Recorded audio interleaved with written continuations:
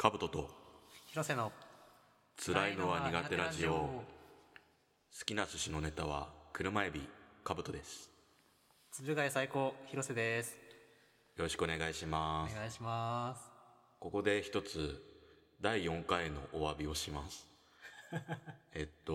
一番好きな仮面ライダーとして仮面ライダーオーズを挙げたにもかかわらず、主演の渡辺修さんの名前を渡部修と間違えて連呼してしまいました。大変申し訳ありませんでした。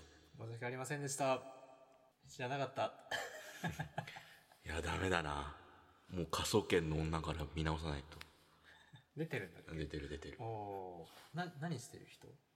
科捜研の女で。わかんないちょっと待ってよだらしない男の人。どうだっけ。あくまで仮面ライダーのファンであって次回またお詫びからスタートしない大変申し訳ない。仮面ライダーじゃねえや、科捜研の女ファンの人見てから謝れて。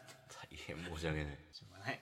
これから今回はね、好きなことをフリーダムに語り合う会としておのおの好きなものを10個挙げてきました。はい、映画とかね、アニメとか、何でも OK、人生です一番好きなやつ10個。ハードル高いな。これが本当に10個かな。どうする？全部とりあえずあげちゃう？いやまあ1個ずついっていけばいい。1個ずついく、じゃあカブトの中で一番年代が古いやつから、トップを狙え。トップを狙え。どういう話だっけ。ロボットものだっけ。そう、ロボットもので高谷紀子という主人公、演じてるのが日高のり子で、ちなみに主題歌歌ってるのが酒井のり子。あれ酒井のり子だっけのりぴのりぴひどいののりこなんだけど、のりこトリプルだよ。女子高生がね、めちゃくちゃ頑張って訓練して、で浦島効果だとかいろんな SF 要素を詰め込んで、で超巨大ロボットに乗って宇宙怪獣を殲滅するって話なんだけど壮大だな。それがめちゃくちゃ面白いんだよな。熱血で、でお姉様との熱い絆もありお姉様でトップを狙えの主役ロボットガンバスターもめちゃくちゃかっこよくってすっげえでっかいんだよ。でかいの。でっかい。どんくらいあるの。どんぐらいだろう。多分ガンダムの10倍とかわかんねえ、ちゃんとした大きさがわかんねえんだけど最終的にこれ言っていいのかな、ちょっとネタバレだけど、木星爆弾っていうのが出てきて木星を圧縮してブラックホールとして敵にぶつけるっていうめちゃくちゃな爆弾が出てきちゃったり。よく考えるな、そんなの。めちゃくちゃ面白いんだよ、スケールがでかくって。まあそのくらいスケールでかいとね、見てる方も面白いよな。いつぐらい結構前なんでしょう。僕らが生まれる前後わかんねえ、その辺なんだよそれぐらいか。じゃあ広瀬1個目は。いやまあ女子高生の話をするなら小説なんだけど、小野冬美さんっていう人が書いた十二国旗っていう小説がすごい好きで。なんか聞いたことあるな。女子高生が主人公で結構異世界転生の走りで大傑作っていうのは聞いたことある。なんか最近よく異世界転生ものあるじゃないですか。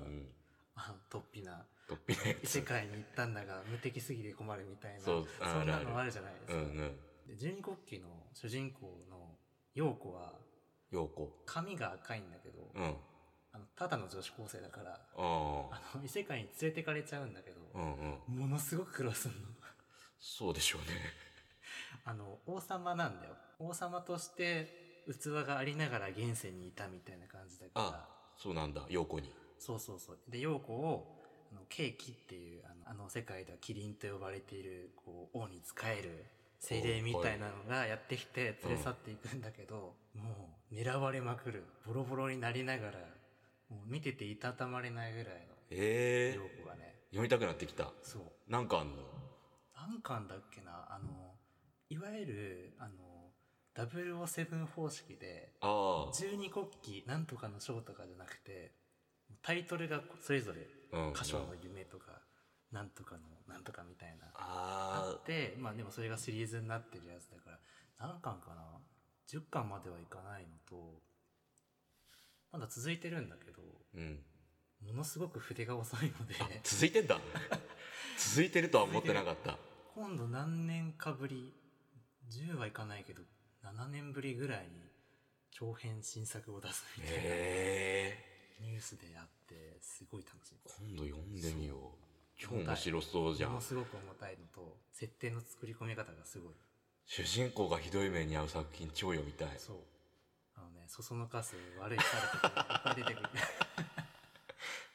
可愛い動物の仲間、動物の形したこうラクシュンっていう友人を見捨てたりする見捨てたりする。そうですごい後悔したりするという話が大好き。これも勧められて読んでるんだけど。じゃあ2番目どうぞ。2番目また女子高生がひどい目に遭う話ねひどい目に遭うというか、かなり努力して頑張る女子高生が頑張る話なんだけど、頑張る話。これもまた小説で紫色のクオリアっていう SF のライトノベル。ライトノベル、SF ライトノベルの中ではもう SF で大傑作みたいな扱いを受けてて、結構オタクカルチャー以外のところでもダヴィンチとかでも紹介されたりとか、ダヴィンチ、やり口としてはテーマが火の鳥に近い感じ。火の鳥ね、手塚治虫の。そうそう、平行世界を巡る話なんだけど、一人の友達を助けるために女子高生がめっちゃ頑張る。ネタバレしたくねえ、とにかく読んでほしい。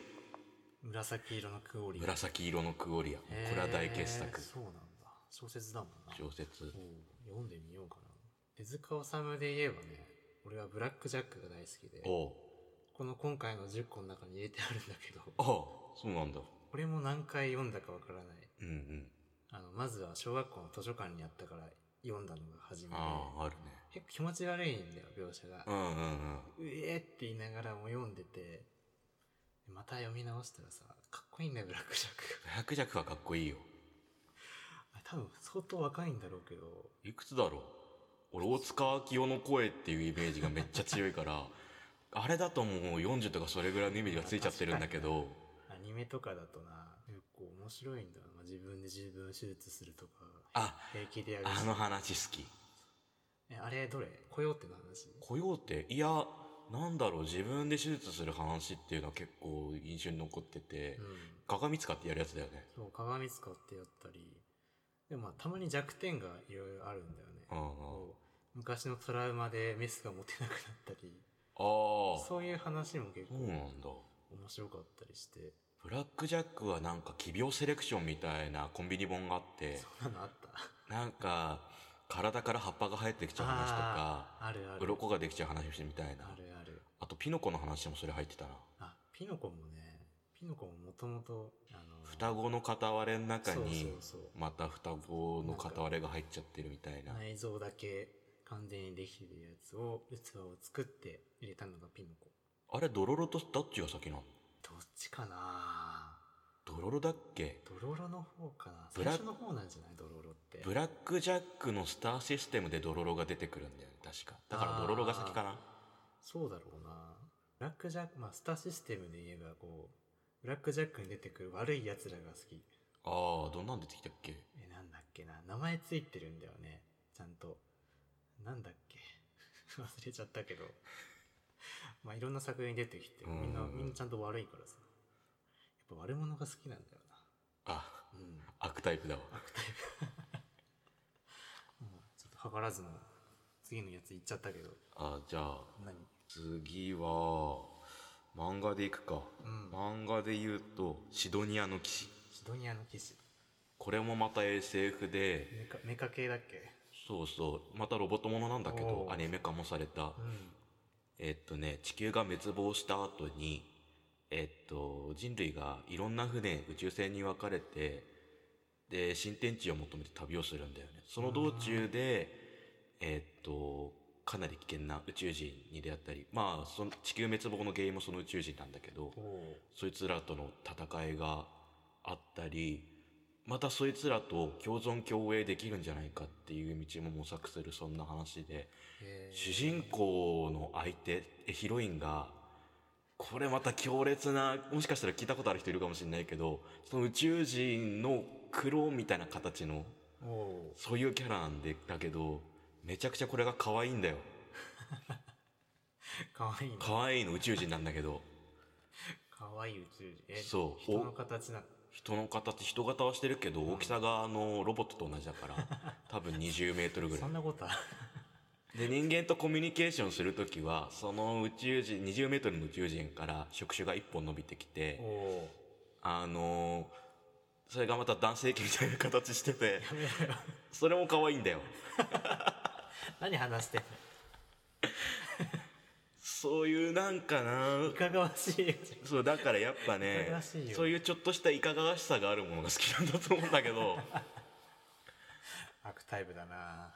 これはアニメもポリゴンピクチャーズっていうすっごい技術力の高い 3D アニメのスタジオが作ってて、そっちもめちゃくちゃ面白いから見てほしい。いかがわしい。それいかがわしくない。いや漫画もいかがわしくはねえ。いかがわしい。いいじゃん、いかがわしい。いかがわしいの好きだからな。要はこう俺らの話でワンピースとか出てこない。出てこない、絶対出てこないよ。ワンピースとかは出てこない。いやまあ好きなんだけど、ナルトとかも好きなんだけど10個には多分入ってない、ね、まあ癖があった方がな。面白いな。はい、次。俺はまあこんな話すとなんだけど、俺は3月のライオンが好きで。ああ、いいね。いまだに単行本出たら買ってる唯一の本。漫画では今何巻ぐらいだっけ。今そこにあるんだけど、14かな。14か。多分ね。これもちょっと海野千佳さん作者がね、病気がちだったりして、あ、そうなんだ。あんまり書いてくれないんだけど。蜂蜜とクローバー。そうそうそう。もうハチクロを読んでないんだけど、最新刊でハチクロの人が出てくるっていう。そうなの。スターシステムじゃん。急に分かんなくなっちゃって誰と思って、まあ読んだことある人はまあ分かるんだなっていう。でも面白いから見てぜひ。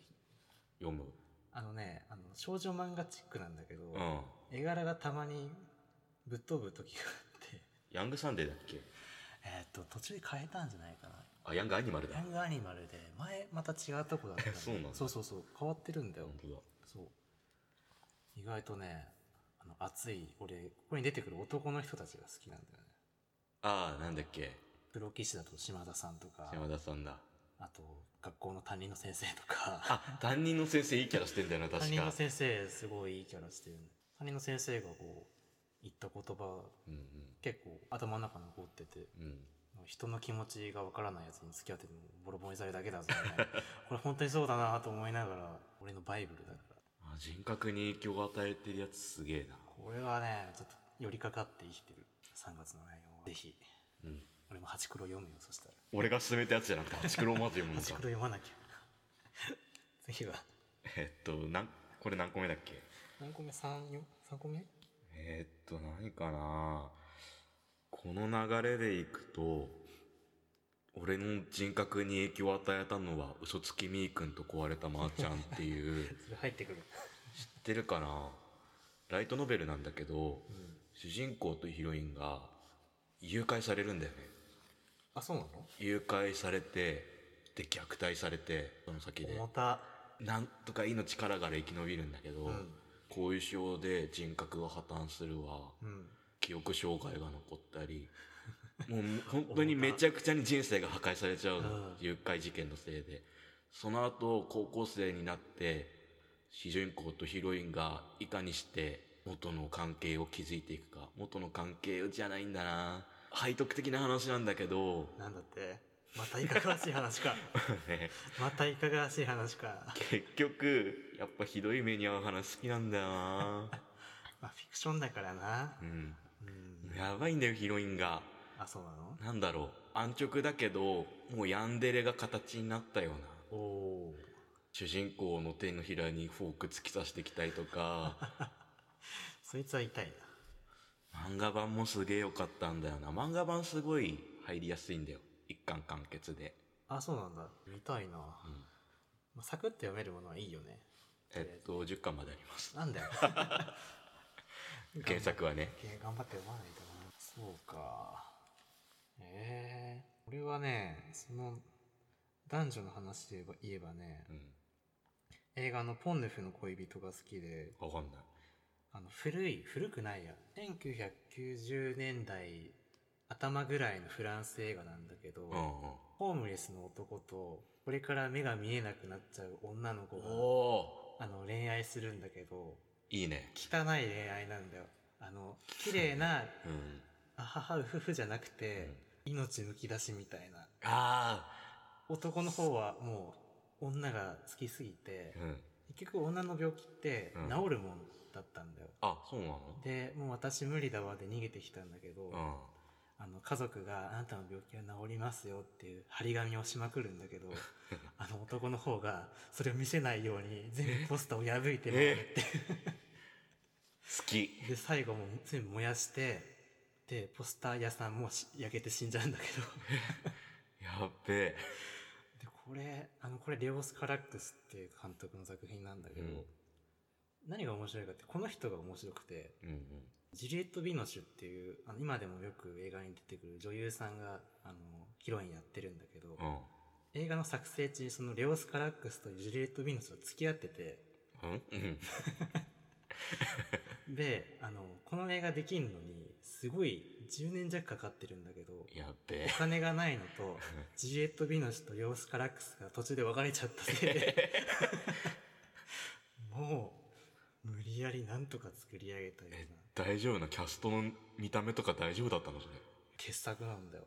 やっべえ。見よう。最後のシーンぜひ見てほしい。最後タイタニックより先にタイタニックみたいなポーズやってるっていうそれなんだ。そう小舟の先頭でタイタニックポーズするからあれはぜひねタイタニックを見る目が変わると思う。タイタニックを見る目が変わっちゃうのかそうよっぽど好き。タイタニックも好きだけどね。こんな感じです。ポンドルフの恋人。じゃあ好きなものの話は前後編に分けてはいちょっと長くなりそうだから第6回はこの辺で。はい後編お楽しみに。楽しみに。全然終わんねえ終わんねえこれ。